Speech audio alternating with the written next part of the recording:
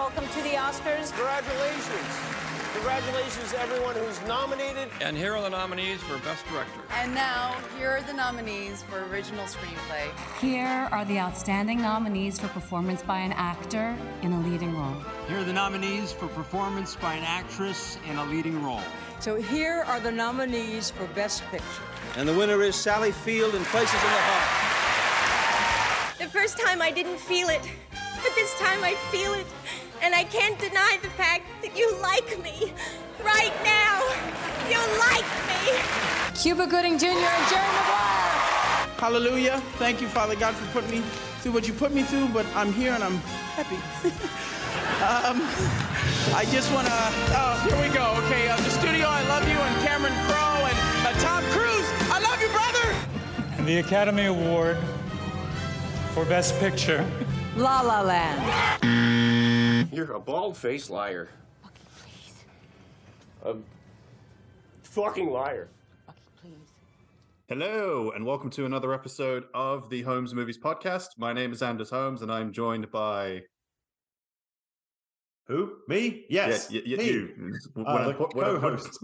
You're pointing at me. Yes. Hello, I'm Adam. I like Brad Pitt and Moneyball. It's like when I point my finger at you, speak. I speak. I am here. Yes. We are doing alternative Oscars still, right? Yeah, we're doing our alternative Oscars episodes. Today we're going to be looking back at the 69th Academy Awards. 69. For God's sake. Yeah, but we haven't even said what the name for our. It's the Anders and Adamy Awards. Yes, the Anders and Adamy Awards. We are going to be trademark in there. We're looking back at the 69th Academy Awards. Anders, stop laughing at 69. And yeah, okay. It was held March 24th, 1997. 24. The Kiefer Sutherland show. Held again at the Shrine Auditorium, Los Angeles, California. And it was hosted by Billy Crystal. It was his 5th time hosting. Billy Crystal's very much the Bob Hope of the 1990s. Yeah, but he didn't host as much as Bob Hope did. No one does. No one. I mean, Bob Hope hosted 700 Oscar ceremonies. I mean, the guy is, he lived to be 1 million years old. I mean, he's not going to be, you can't break that record. So this was a pretty big year for a movie called The English Patient, as it practically won most of its nominations. It won 9 awards, including, well, we'll get to that in a second. Yeah, it's interesting because we talked last time about Ben-Hur, didn't we? This is again, It's like if Bob Hope is the Billy Crystal of the 1950s, then English Patient is the Ben-Hur of the 1990s, right? No, but it's I'm just going to agree with you and nod, but in my head, I'm like, what are you talking about? No. I'm saying what I'm talking about is, so once in a while in Oscars history, an epic movie comes out that wins a bunch of awards, like Ben-Hur, like Titanic, which we've talked about, Amadeus. Well, yeah, but the thing about Amadeus is it deserved them, whereas like Titanic or Out of Africa, or let's be honest, the third Lord of the Rings film, which was given a bunch of Oscars that didn't necessarily deserve. It wasn't as good as the other one. But like sometimes these films will just come along that sort of just sweep everyone in, and obviously there's campaigning that goes on. Was this a Weinstein film? Was this a Harvey Weinstein film? This was a Miramax film, and I think maybe I'm guessing that this was probably. Didn't he do some terrible things to get people Oscars? Didn't he? I'm googling this. Well, he was a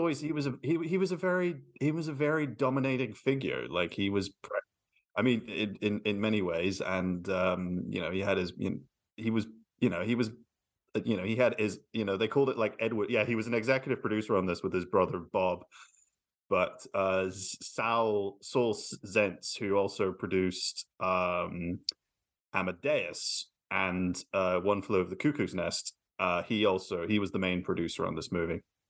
Right. So Harvey Weinstein used to do all kinds of like mafia style things to. Well, I mean, people talk about his Edward Scissorhands because he practically would take hold of a film after it's already been done and then recut it and then. Yeah, but that's just his interfering. But he would, when he was trying to get Oscars for his films, he was like really manipulative and mostly with Shakespeare in Love. I think because he was a producer on that one and he won an Oscar for it and stuff. Well, yeah, I mean, he was really bad in that sense. In a lot of ways, he was bad, but that was one of them. It wasn't just the rapey stuff. It was also he was also just a really unpleasant character. I'm glad he's in prison. So he's probably going to be he's in jail for the rest of his life. He's only in jail at the time of recording. I don't think these films that come along and just sort of swallow everything are particularly helpful. Like you look at Ben-Hur, it's like doesn't deserve all that oxygen that it just sort of takes out of the room in 1959. And the same with a lot of these films. And I think The English Patient falls into that category. It's a good-ish film, but it's not. It's not this like sort of holy shit, what an amazing movie kind of. It's just it's a big romantic epic. I mean, it do you like it? What's your view on The English Patient? Yeah, I mean, goodish is a good way to describe this movie. I feel like because it's a film over the top, isn't it? It's a little bit over the top, and also like it's a film in two parts because it goes back and forth. We like see Ralph Fiennes, with Kristen Scott Thomas, so we see the love story aspect of it, and then we sort of go back, and then we go forward to the Second World War, and we focus on Juliette Binoche, and I found that those parts of the movies when it focused on Juliette Binoche more interesting than the love story with Kristen Scott Thomas, like the sort of main crux of the film, because it is this like big romantic epic. And I don't know, it was very hard to kind of get on board with that, with that romantic side of things. I was a bit more interested in all the stuff with Willem Dafoe and Juliette Binoche. For someone who was giggling that much about the number 69, I can't believe you're not interested in the Kristen Scott Thomas bits, because Yeah, I mean, they're good. They make it work. I don't know. Maybe I didn't. Isn't it all just a bit? Like I don't know. Like it's a bit meh. It's a very meh. Yeah, romance. It's the kind of novel. Sexy meh. It's like a big. You can imagine it working in the. I've not read the novel, but you can imagine it working in a novel, and this sort of like the way the exposition works over time. But in the film, it all starts to feel a bit. I don't know. Just not as it feels a bit trudgy at some points, and you're there are bits where I remember being like, okay, this is going to be like really interesting because it's British people in the desert before the Second World War, so we're going to be drawing on like some a David Lean kind of movie. Yeah, exactly. We're going to be doing a bit of that. We're going to be having some like nostalgia for the days of these kind of rugged explorers and imperialists and whatever else, and it's like a bit of 30s glamour, good costumes, etc. And you get some of that, but it's like you also just the people in the film are very unsympathetic. Like I don't like Kristen Scott Thomas. I don't like Ralph Fiennes' character. I do like Colin Firth. He's like a nice guy. And then and then you get Binoche is wonderful. She's really the sort of beating heart of the film, as you say. But it's a bit hard to sustain two plots alongside each other, isn't it? Like it's hard to do. Walter Murch does his best to cut that whole film together, and all the transitions that he does are amazing. It's a very well put together film, and Anthony Minghella channels a little bit of that David Lean aspect into the movie, and he was a very good director. I mean, he didn't do a lot of. I mean, out of the films I've seen, I like Talented Mr. Ripley the most, mainly just because it's a really good thriller. And Talented Mr. Ripley is a brilliant film. Yeah, I like bits of Cold Mountain. Like Cold Mountain feels like The English Patient Part 2. There's a perfect example. I didn't realize he did Cold Mountain as well, because that's an example of a book that's supposed to be quite good, and a film that it's like. There's not room in the film for all the stuff that's in the book, because the book's going to have loads of time to explain who the fuck Jack White is, and in the film it's just like, oh, there's Jack White, and it's like you don't care enough, because if you put too much in a film, you lose the audience, I think, and you lose the English the English Patient loses me at various parts, and I think it's because it's too crowded. Like, what the fuck with the Willem Dafoe thing? Like, I mean, he just turns up and he's Willem all Dafoe seems like he's in a very different movie from the one he's supposed to be in. He's just being Willem Dafoe. And he's like, my finger. I got no thumbs. Oh, no thumbs. Right. Yeah. He's got no thumbs. Yeah. The guy from Das Boot cuts his thumb off. That's interesting. Naveen Andrews from Lost is pretty good in the movie. Who?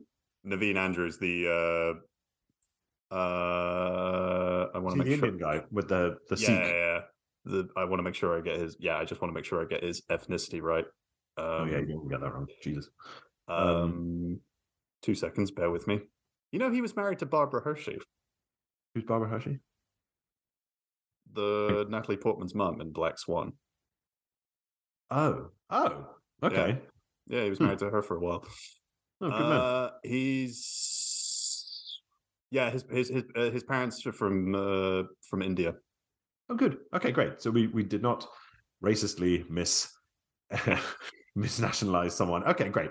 So he is. I like him, but like again, there's not room to explore enough. Even though the film is very, very long, I don't know. I think it's the kind of thing that other people might enjoy. I just look at this and I'm like, well, this is probably going to be better as a novel, and I think just on a sort of personal level, I just don't identify with or care enough about the characters. I do really like the world, like the world of biplanes and sand and cocktails and stuff. That's cool, and like war, but it's just like it's all a bit like a sort of magazine shoot. It feels superficial in that way that the 90s sometimes did. And yeah, they do force a lot of the kind of moving, like, emotional moments. It never feels right.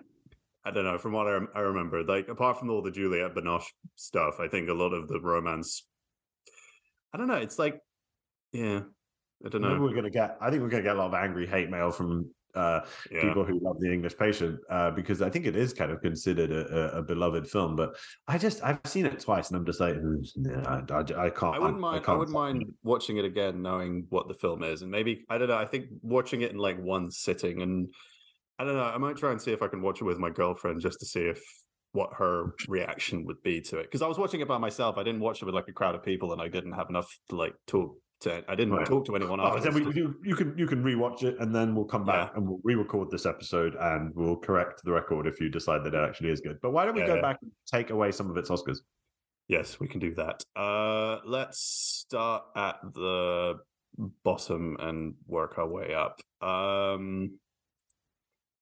Walter Murch did win an Oscar for Best Sound, and I mean, of course, he's a legend in the world of like editing and sound design and everything in that regard. You know, he worked on movies like THX 1138, Apocalypse Now, The Godfather trilogy, American Graffiti, The Conversation, and you know, I actually have a book of his where he speaks with the author of The English Patient, Michael Ondaatje, or whatever his name is. Ondaatje, yeah. But I love how you're really careful about checking the ethnicity of one of the actors in this film, and then you're like, oh, but whatever his name is about the My bad. Yeah, but yeah, so yeah, Walter Murch is, you know, I think he deserves all the accolades that came his way. So he got Best Sound, and you want to keep him as having he should keep his Oscar, is what you're saying. Yeah. Let me just hang on a minute. Let me just check what other films I've seen from 1996. Are you telling me the sound in this film is better than the sound in Executive Decision? Yes. Yes. Hang on a minute. What about Mission Impossible? That came out in 1996. Does it have good sound? I don't know. Maybe it doesn't. It does have a fairly good sound design. There's great action movies that came out in 1996. Independence Day. I hate that film. Broken Arrow. That was also bad. The Rock. This is a bad year. This is a really bad year. Executive Decision, Chain Reaction with Keanu Reeves, and I do really like the Glimmer Man with Steven Seagal. What? That's not a good action film. There's no such thing as a good Steven Seagal film apart from Executive Decision. Well, and Under Siege. Yeah. There's also that film where he kills the beardy guy with a wine glass. Do you remember that one? Oh yeah, Out for Justice. Out for Justice? No, it's The Patriot, isn't it?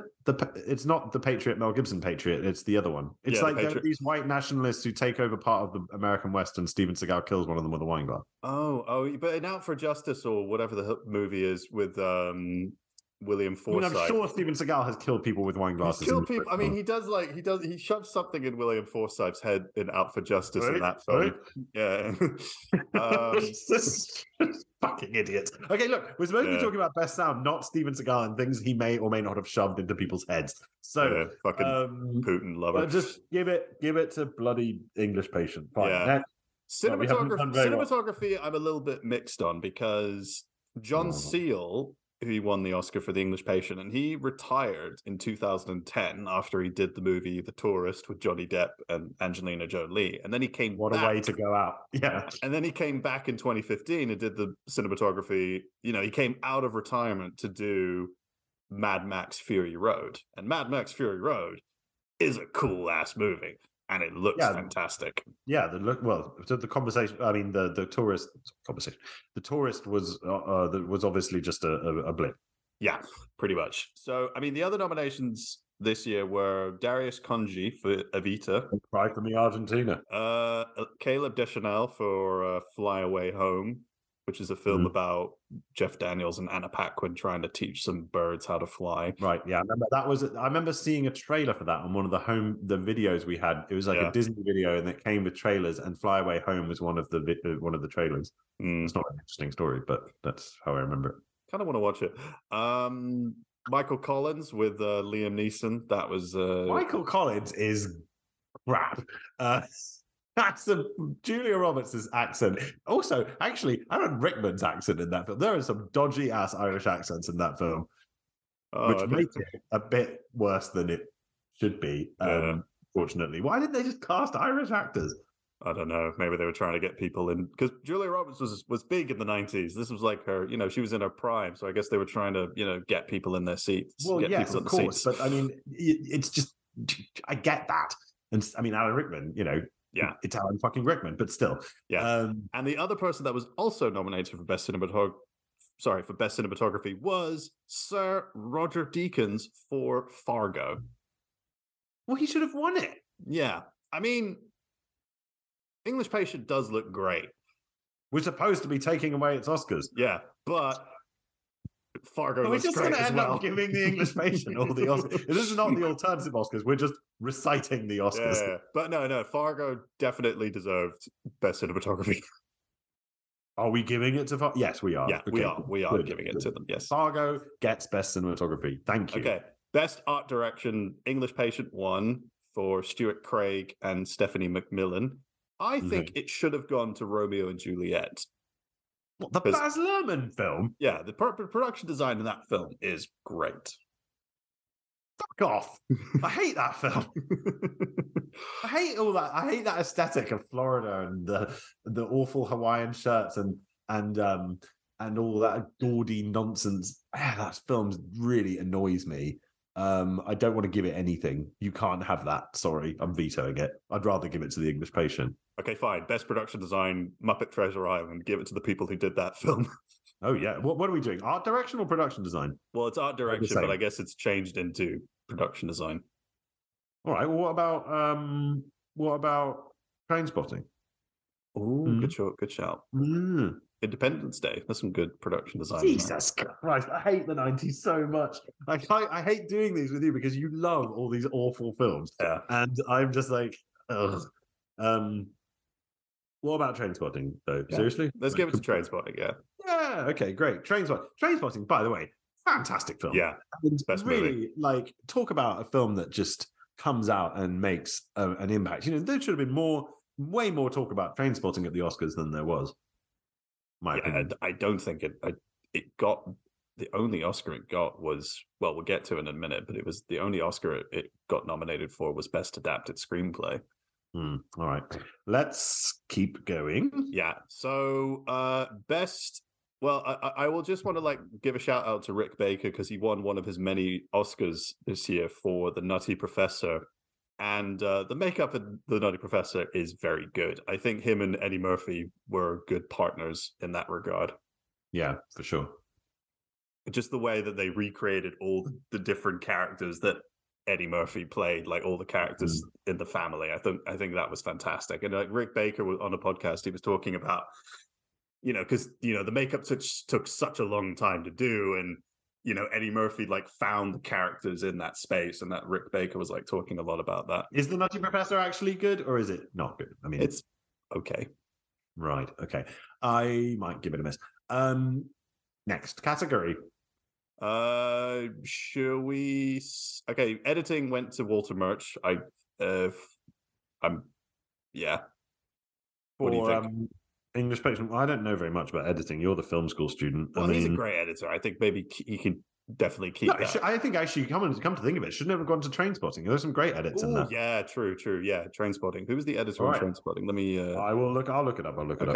The editor on Trainspotting was Masahiro Hirakubo, who also edited The Beach and the film The Duchess with Keira Knightley. God, he's worked on some pretty bad films. Have you watched The Beach?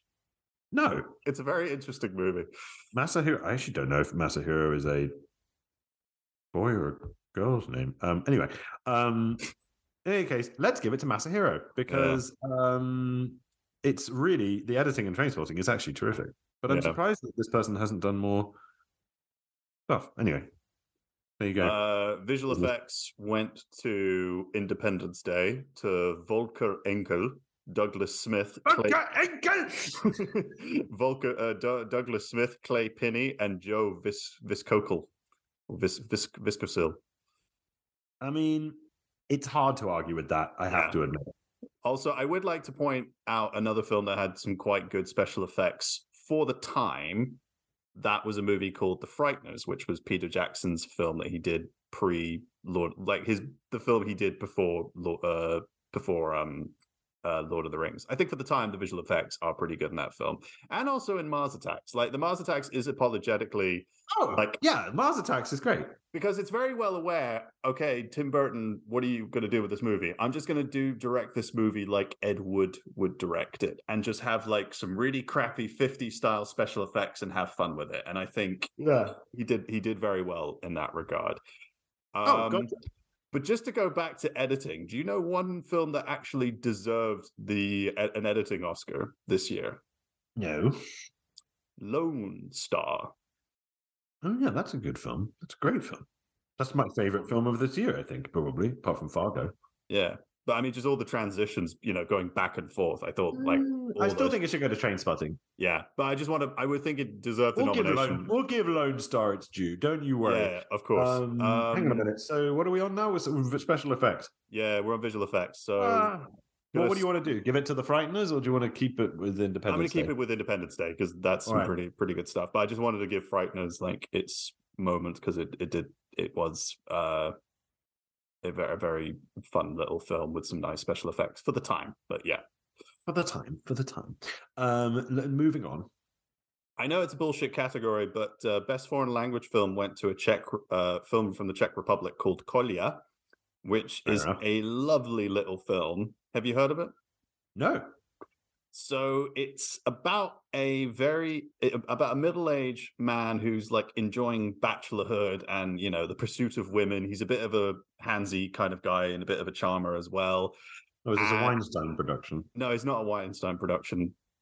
I don't think it is. But no, he's a nice guy in the film. And so what happens is that he's kind of struggling to make a living, and he's mostly playing at funerals, at crematoriums. And wait a second, what does he do for a living?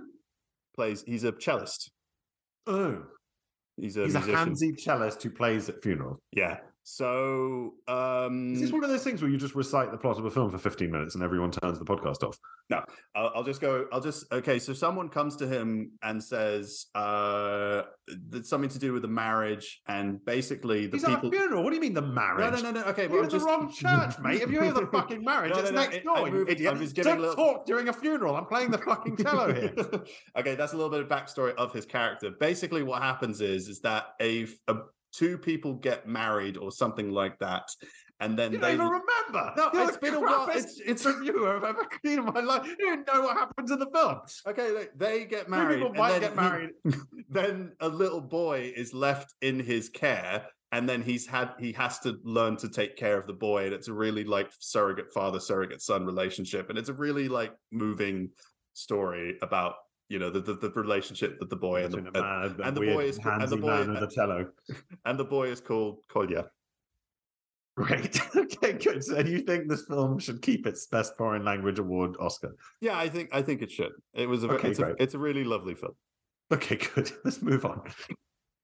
So Best Adapted Screenplay went to Billy Bob Thornton for the movie Sling Blade. Have you seen Sling Blade?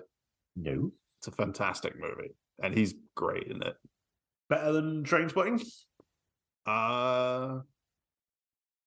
I mean, I would give it to Trainspotting because the writing in Trainspotting is just so good. Right, like, exactly. Just capturing that like Scottish dialect and the feeling of the 90s in that period. I don't know. My favorite scene in the film, or one of my favorite dialogue scenes, it's towards the end. It's like in the third act when Renton goes back to Scotland for the funeral of their friend Tom, I think. Yeah. And Tommy and the guy in the funeral is explaining what happened to him and all the stuff about the cats. Some guy playing the fucking cello with some weird kid.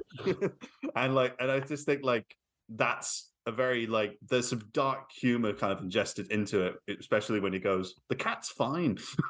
Because like the whole thing about how he got this cat. I remember. It's so bleak, but it is a great it is a really good scene. Yeah, it's have you read any of Irvin Welsh's books? I've not, no, because he does. I've heard he really packs in that Scottish dialect into the writing. Oh yeah. It's like written in the dialect. Yeah. So Trainspotting absolutely should get the Oscar for original and for adapted screenplay. Original screenplay, for my money, should go to John Sayles for Lone Star. Yeah. Or the Coens. Yeah. It was a bit of a crowded year that Oscars with screenwriting. I mean, so who won? Yeah, Fargo won. For Best Original Screenplay? Yeah, they won for Best Original Screenplay. I just assumed it was going to be... because The English Patient's not eligible. I don't want to take it away from... The English Patient did get a Best Adapted Screenplay nomination. Yeah, I don't want to take the original screenplay away from the Coen brothers. That just feels too harsh. But I want to give an honourable mention to John Sayles. Yeah, that's a cracking screenplay. And he's a great writer. He is. He's got a novel out. He does? Yeah. Oh, I didn't know that. I think so. Let's use the Goog. But yeah, I think John Sayles wrote a novel. Maybe he's written more than one because it's saying, yeah, he's got lots of novels. Turns out. So yeah. But I can't see the one that's just come out. Maybe I made that up. He wrote one called Yellow Earth in 2020. Anyway, this is irrelevant and boring. Yeah. I would have an honorable screenplay nomination to Jon Favreau for Swingers. I've not seen that. It's one of my favorite movies. I really like that movie a lot. All right, well, let's just give it to Fargo and move on. Before Jon Favreau looks like an idiot. He just, you know what I mean? Like, I'm sure he's very talented, but you look at him and I see I look at him, I see an idiot. Like, he's got a stupid face. Gonna get a lot of angry Star Wars fans now. Star Wars? What's he got to do with Star Wars? He created The Mandalorian. He did? Yeah, he did. Well, that's what I mean. He can be talented, but he looks stupid. I'm not saying he is, although Chef is a stupid film. And he's You didn't like Chef? It's a stupid film. It's an idiotic film. It's like an Instagram story for an hour and a half. Fair It enough. was full of like weird cameos. It was like, oh, look at me, I made some pasta. Like, idiot. But the food in that movie is really good. Looks fine. Like, I don't know, film and food. We've done food scenes. But does not appear in our top 10 food scenes. So there you go. No. But it's a weird thing, isn't it? Film and like fancy food. You know what I mean? Like film and restaurant food. I think really the best is Winterbottom's The Trip at like If evoking. you watch The Menu with the film that came out last year with Ray Fiennes, the food, there's some great food porn in that movie. You do get hungry watching that film. It is very well done. Like, that film came out and they closed Noma. Yeah, I know, especially probably. a bit of a coincidence. But like, I mean, if you've been to like fine dining restaurants like Noma and, you know, any kind of... did I froze? Did I froze? Did I froze? No. Did you just forgotten how to speak English? Anyways, you were rambling on about, you were freezing for a second there, you were rambling on about Noma. So you let's not go down a rabbit hole about talking about Noma or the Menu. Like, where are we even going? No, I feel like brought up Jon Favreau, and now 15 minutes later we're talking about Noma. No, but I just feel like if you've been to fine dining restaurants like Noma, it's a. Have you been to Noma? No, but I've been to restaurants like Noma, but it's fun to watch a film like The Menu where like the food preparation and making it look good and the artistry aspects to it, it satirizes that very well. Okay, yeah, no, I've heard that too. What is the next category we're going to be here all night? Best Supporting Actress. That went to Juliette Binoche for The English Patient. This is a hard one for me because I haven't seen any of the other films in the category. And okay, so who else was nominated? Maybe I've seen some. Joan Allen for The Crucible, which starred Daniel Day-Lewis and Winona Ryder. Yeah. Lauren Bacall for the movie The Mirror Has Two Faces, which was a Barbra Streisand film. What? I've never even heard of that. Lauren Bacall and Barbra Streisand? That's amazing. Okay, next. And Jeff Bridges. And Bryan Adams, they composed the film's theme. Bryan Adams and Jeff Bridges composed the theme. No. But okay, so Streisand, Marvin Hamlish, and Bryan Adams, they composed the film's theme. Oh, I don't want to listen to that. It's called I Finally Found Someone. Which is that's a very 90s song. I finally found someone. Yeah, no, awful. Next. Barbara Hershey for The Portrait of a Lady, which is a Jane Campion film based on a Henry James novel. And Marianne Jean-Baptiste, who's an English actress who was nominated for Secrets and Lies, which is a Mike Leigh film, which I have not seen and I really want to.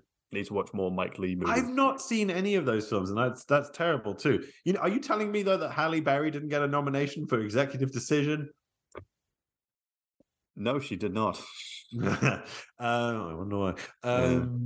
I like Halle Berry, but she's not good in that film.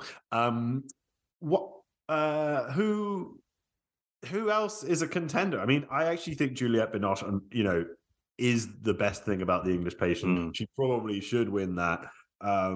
You could say there's not much. I'm going to put out one nomination who I think should have got an Oscar nomination, and that's Queen Latifah for the movie Set It Off.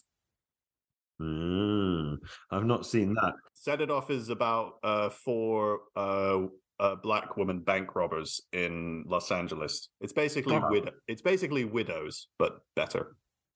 I really want to see that. I think you could give it. I think you can give it to Binoche. Yeah, I think so too. I think her performance in that movie is strong. All right, best supporting actor. Best supporting actor went to Cuba Gooding Jr. for Jerry Maguire, and he had a big moment on stage. It's one of those like famous Oscar moments where he just joyous and crazy and jumping around and stuff. He went a bit. He pulled a lot of shapes, shall we say? Threw a lot of shapes. Yeah. I love you, Tom Cruise. Wow. I don't think as much as I admire Mr. Gooding, I do not like that film very much. I don't think. I think there are other Oscars that you could have, other people that you could have given the Oscar to. Basically, every male performance in Fargo, Like, Yeah, think about, especially Gary Houston, who's the guy who goes, "You're a liar. You're a fucking liar." Which is still one of the best line readings in the history of cinema. But it's just the way he like forces it out, and then his I know, wife's his sitting wife- next to his him. wife's like- Oh, It's so. Oh god, I've lost you completely. Yeah, that's so good. I mean, you might have to drop that in. Maybe edit. I know it's probably in breach of copyright, but for anyone who's not, just like that bit. yeah. I just that. But yeah, all the like Steve Park, who Yeah. who plays that the old school friend of Francis McDormand, Steve Buscemi. You know, like he's brilliant. Well, the guy who plays the we're not a bank, Jerry. That guy. Who's that guy? I can't remember. I can't remember his name. It's Stan Grossman. Larry Brandenburg is the actor. Oh yeah. Oh, he's great. Well, Jerry, we're not going to give you $700,000. Yeah, and the dad. Yeah. What's his name? Harv Presnell. Oh yeah, he's great too. I got your damn money. Now where's my daughter? Yeah, exactly. No Gene, I'd give it, no money. I'd give it to Steve Buscemi probably. Yeah, but William H. Macy was he was nominated for Fargo. For best actor or best supporting actor? Best supporting actor. Interesting. Maybe he really is the sort of beating heart of that film, and well, part of the beating male heart of that film. The beating heart of the film is Francis McDormand. Yeah, exactly. Well, I'd be happy with either of those, or to give it to the man who has that wonderful line. Do you want to give it to Macy or Buscemi? Oh, actually, you know what? I've got another nomination to throw in there. Tony Shalhoub, Big Night. Yeah, Big Night. I was just about to say that. Do you know what they're doing over there? Rape of cuisine. Again, food on film. Also, going back to Sling Blade, Dwight Yoakam. Dwight Yoakam, yeah. So there's quite a few options. But I think my personal favorite, I think, is William H. Macy, because as good as Buscemi is, Macy is so itchily brilliant in that film. Like the way he just makes your skin crawl and makes you laugh, and just I mean, he's tremendous. And Steve Reeves is in Fargo as well. He plays the late Steve Reeves. He died years ago. Yeah, rest in peace. Yes. I would like to throw in. I think I'm going to take some nominations away. I don't think James Woods deserved his nomination for Ghosts of Mississippi. Okay, sure. Yeah. I mean, he plays. Sound good. It's a movie about the trial of Medgar Evers' killer, Byron Delawith. Are you having a stroke? He has a very long Southern name. It's like all these like Byron Della Beckwith. That's a great name. Yeah, that James Woods plays, and he killed Medgar Evers, and Whoopi Goldberg plays Medgar Evers' widow, who's trying to seek justice for her husband. And Alec Baldwin plays the wife, not the wife, the the lawyer who is defending her case. Baldwin plays the wife. Okay, it's a Rob Reiner film. Yeah, right. So, but anyway, so I would take his nomination away and give it to Robert Carlyle for Trainspotting. Oh my God! Yes, of course. He's really good too. Oh, this is really difficult. I still think I have to go with Macy. But I mean, he deserved a nomination. Hegby, yeah, he should have been nominated. You're right. God, we can't. Are we getting alternative nominations as well? I suppose we have to, don't we? Yeah, he's really good. Are you happy with Macy, or do you want to?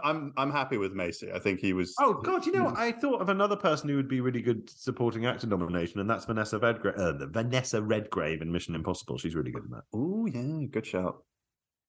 But yeah, let's just give it to bloody well William H. Macy. And maybe, or I think another actor who deserves I think an actor who did deserve an Oscar nomination, in my opinion, Sean Connery for The Rock.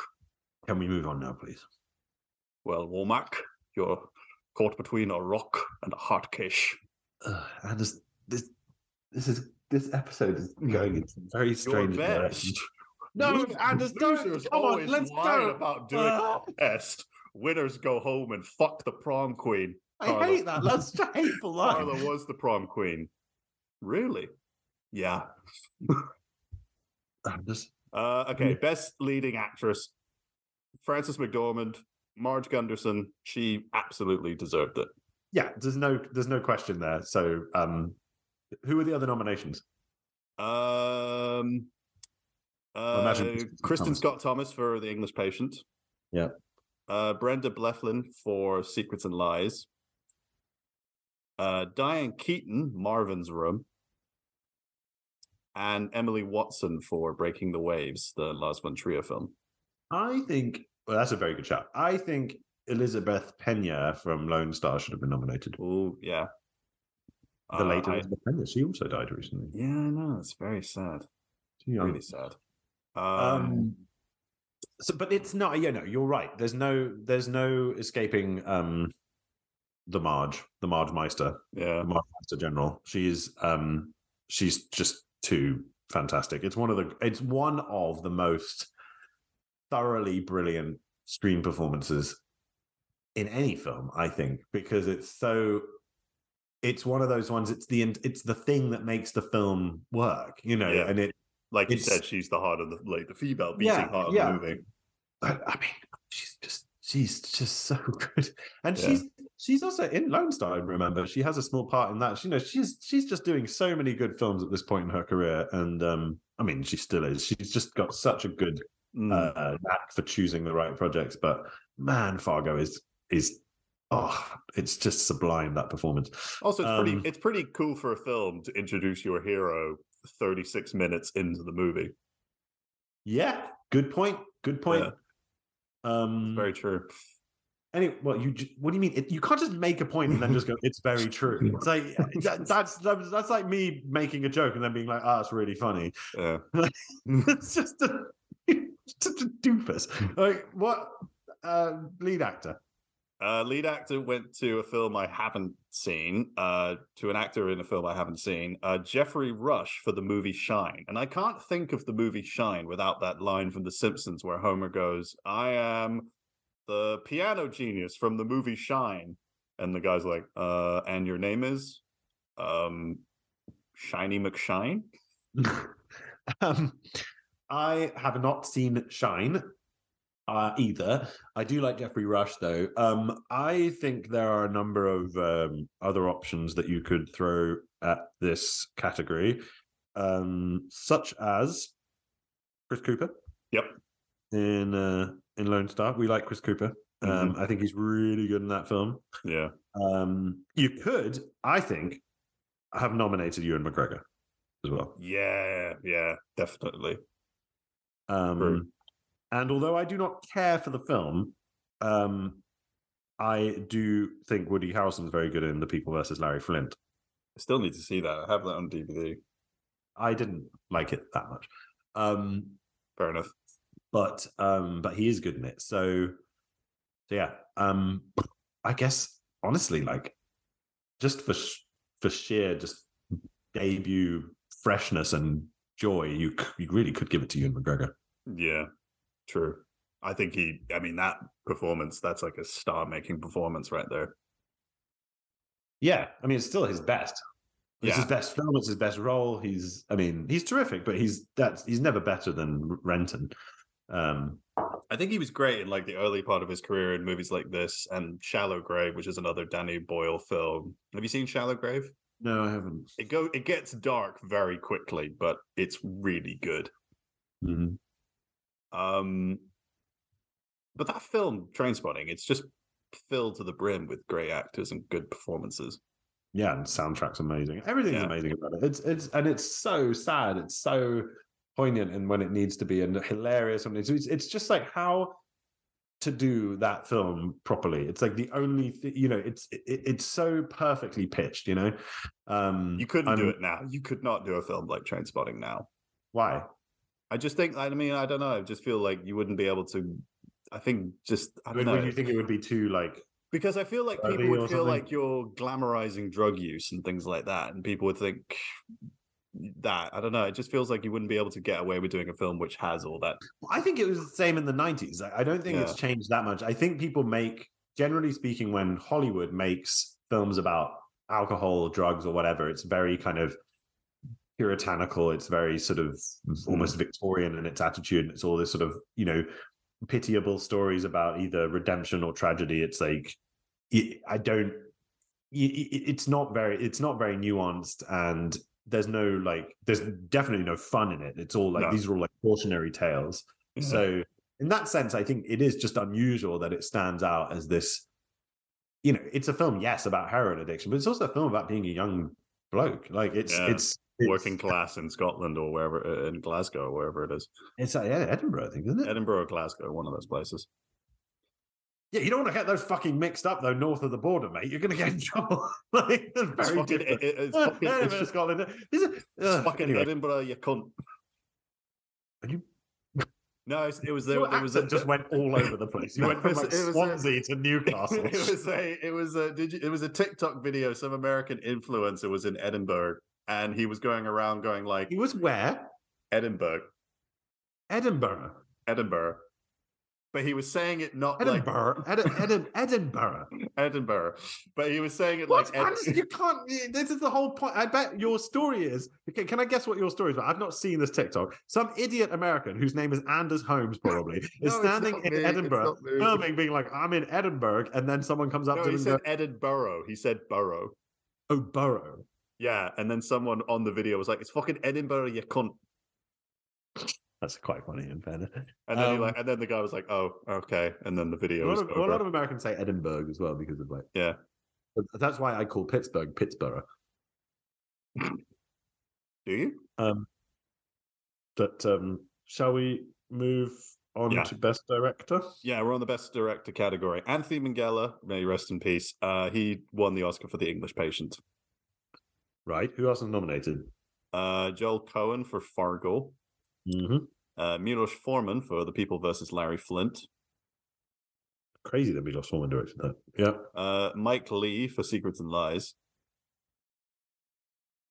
And Scott Hicks for Shine. Right. We haven't given anything to Lone Star yet. Do you want to give John Sayles the Best Director?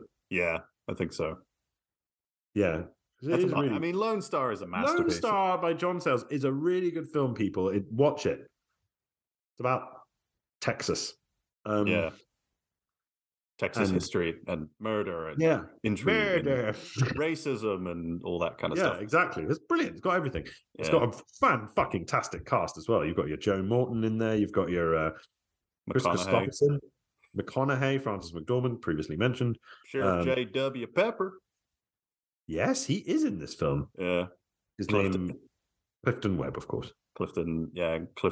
It's not Clifton Webb, Clifton James. Clifton James.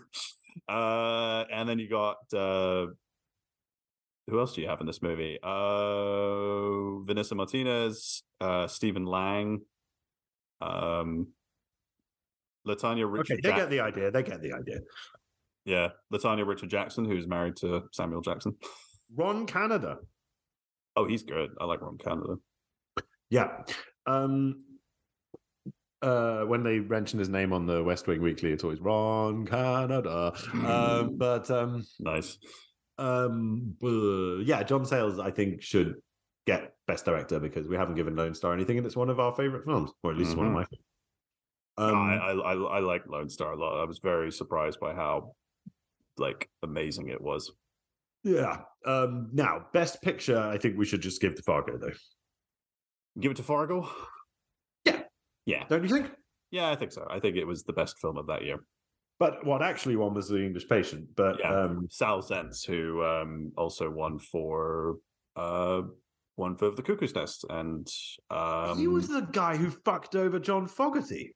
Yeah, that's true. Yeah, that is true. He was the one who took away all of he controlled the rights to the Creedence back catalogue, and then John Fogerty never made any money from it. Or only until now, John Fogerty has got his music back. So he's recently got it back, yeah. Yeah. Fuck. Anyway, what a wanker, Saul Vences. But yeah, so we're taking his Oscar away from him, and we're going to beat him over the head with it. And I was thinking about the Big Lebowski. Would now not have much hope for the tape deck, though, or the Queens. Okay.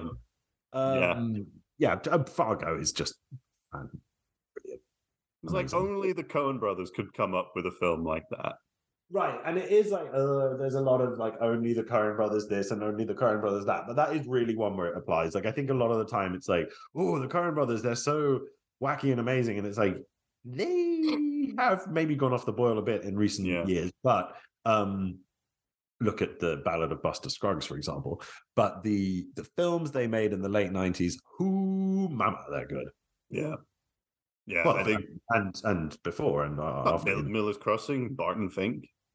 Barton Fink is amazing. Yeah, that's a. The more I watch that film, the more I'm like, this is just great. Like, this is a truly great piece of cinema. And John Goodman should have won an Oscar for that movie. Yes, but we don't. But that's a different year, and we can't. Yes. We've already given John Goodman an Oscar for The Big Lebowski, haven't we? Yeah. We should have won his first Oscar for that film. So this is going to be in our Anderson Anatomy-averse. This is like a good couple of years. They're going to win a bunch of Oscars for Fargo, and then they're going to win a bunch of Oscars for The Big Lebowski. Yeah, they get 2 good years. Well, yeah. And then they would have even better years with No Country for Old Men and winning all the Oscars for that movie. Oh yeah, we gave them a bunch for that, didn't we? Well, they won all the Oscars for that movie. Oh, they did. Best picture, best director. We didn't look at that Oscars. We did not see fit to travel back in time and help them get more awards for that one because they did get them. So right. Yeah, I forgot that they won Best Picture for that. Okay, well that's good. So we covered 1996 and we had some fun along the way, and we learned a little bit about the way your brain works. And yeah, so I guess with the Oscars happening so soon, we're gonna leave it here and then come back next year. Yeah, we are. We'll be back same time next year with the craziness of award season and people we've got saying loads more years to do. That's the thing. We've got all these other Oscars that don't have amusing numbers, like we need to talk about. I want to talk about every single year because it's like even the ones which aren't like super famous for some reason always have something that's worth kind of exploring. And it's a good opportunity to go back and think again about some of these huge kind of sacred cows like The English Patient and so on. So, I think I will pencil this in as an episode that we should do. I think the next episode that we're going to do next year is what? I'm just planning ahead because I feel like we keep planning quite a bit. We don't even know what we're going to do the next episode. Like, what's our episode next week going to be if we're not talking about the Oscars? We don't know that, but you're planning in your head. No, but I feel like the next Oscars episode that we're going to do, the next alternative Oscars episode, will be about the 68th Academy Awards because we just did the 69th one. No one wants to listen to the 68th one, do they? That's the year Braveheart won. Oh. Okay. Did Payback run away? Did Braveheart run away? Okay. So I'm penciling that in as like a. Can we discuss that closer to the time, please? Yeah, fair enough. No one will remember this at this point. We're like, you're supposed to talk about Braveheart. It's like, can we go back and talk about the 1940s or something where I feel comfortable, so we don't have to enjoy your endless Nicolas Cage impressions? You're like Nicolas Cage in The Rock. You're like, you got me some freaking slack. That's you. I don't. I drive a Volvo, a beige one. I mean, he is an amusing character in the landscape, isn't he? Right. Let's go. Let's get out of here. It's Saturday, for God's sake. Saturday night. That was a Danish one. Yes, yes, and but it came out in 1995, so you're off by a couple of years. Fair enough. Anyway, well, this has been fun. It's been great looking back at the last few episodes. It has been fun, hasn't it? We've had some laughs. We've learned and we've laughed and we've cried. Some of us. It did make me want to. It does make me want to go back and look at the and watch a lot of the movies. I think the listeners deserve an end to this episode. Fair enough. If you're sort of gently ruminating is not, I think, what they're here for right now. I think they want to switch off the podcast. Fair enough. They want to get, it's Saturday night. They want to go out and partay. It's not Saturday night unless it happens to be Saturday. This isn't going out live. I mean, if it was, we would have no listeners. Fair enough. Yeah, people will be clicking off at like 2 seconds. I'll say, stay tuned for the end of the episode when you'll win $1 million. Yeah. That will never happen. No. Well, Imagine I feel like this podcast became so rich they could just give people money. Yeah. When are people going to stop doing podcasts? I don't know. I feel does like anyone make money off these things? I mean, we certainly don't. Unless you're like NPR or something, then you make money. It doesn't make shit, does it? I don't know.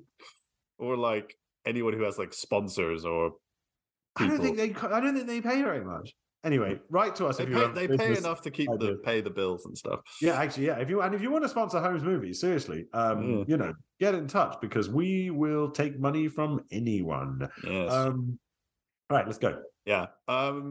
So I just want to like quickly, for a future episode, we're going to be looking at. We're going to get back to our top 10 episodes. So we're going to be looking at the 70s. We do the top 10. Oh, the decades. Yes, of course. Yeah. We haven't finished the traveling back in time yet. Yeah, we're gonna the 70s. Yeah.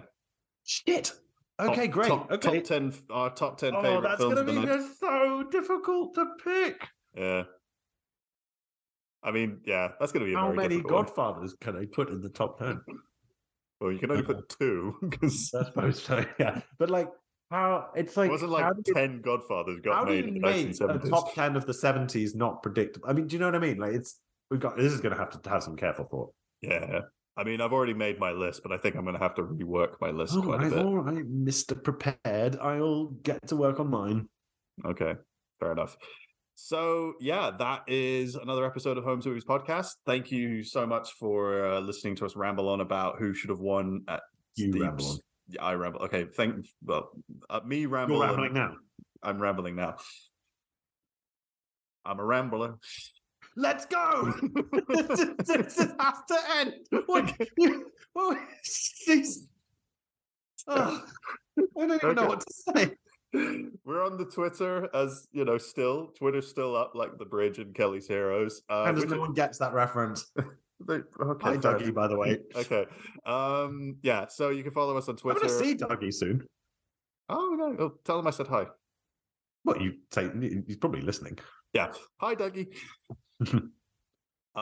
Yeah, at Holmes Movies Pod. We're both on Letterboxd. You can follow us there. No one actually follows us on Letterboxd. We keep asking people to follow us on Letterboxd. It's spelled letterbox with a D at the end. Get it, people. It's good for doing movie stuff. Yeah, it's less toxic than Twitter. For now. Yeah, for now. I'm sure someone will find a way to make it toxic. Oh, yes. And we're both on Instagram if you want to follow us there. And I'll put the Linktree link into the description so you can find us on Apple Podcasts, Acast. Thank God for that. Thank God for that. Yeah, just, if you Everyone is really worrying about the links. Where are the links going to be? What? Are you high? No, it's late and I'm tired and this has just been really good fun. And I don't think it's been very fun for the listeners. Oh, just because you were thinking like, where's the links? And then I was like thinking of the line in Dark Knight Rises where he's like, where's the trigger? I don't know why I made that analogy, that connection, but it's just really funny. I don't either, but I really encourage you to leave your brain to science. I will. Maybe, if I remember. Anyway. You'll be dead! Oh, I'm crying. Oh, no. For fuck's sake! You have to just press the button that says end. Just press the button. Have a good day, everyone. God. Bye. Hell.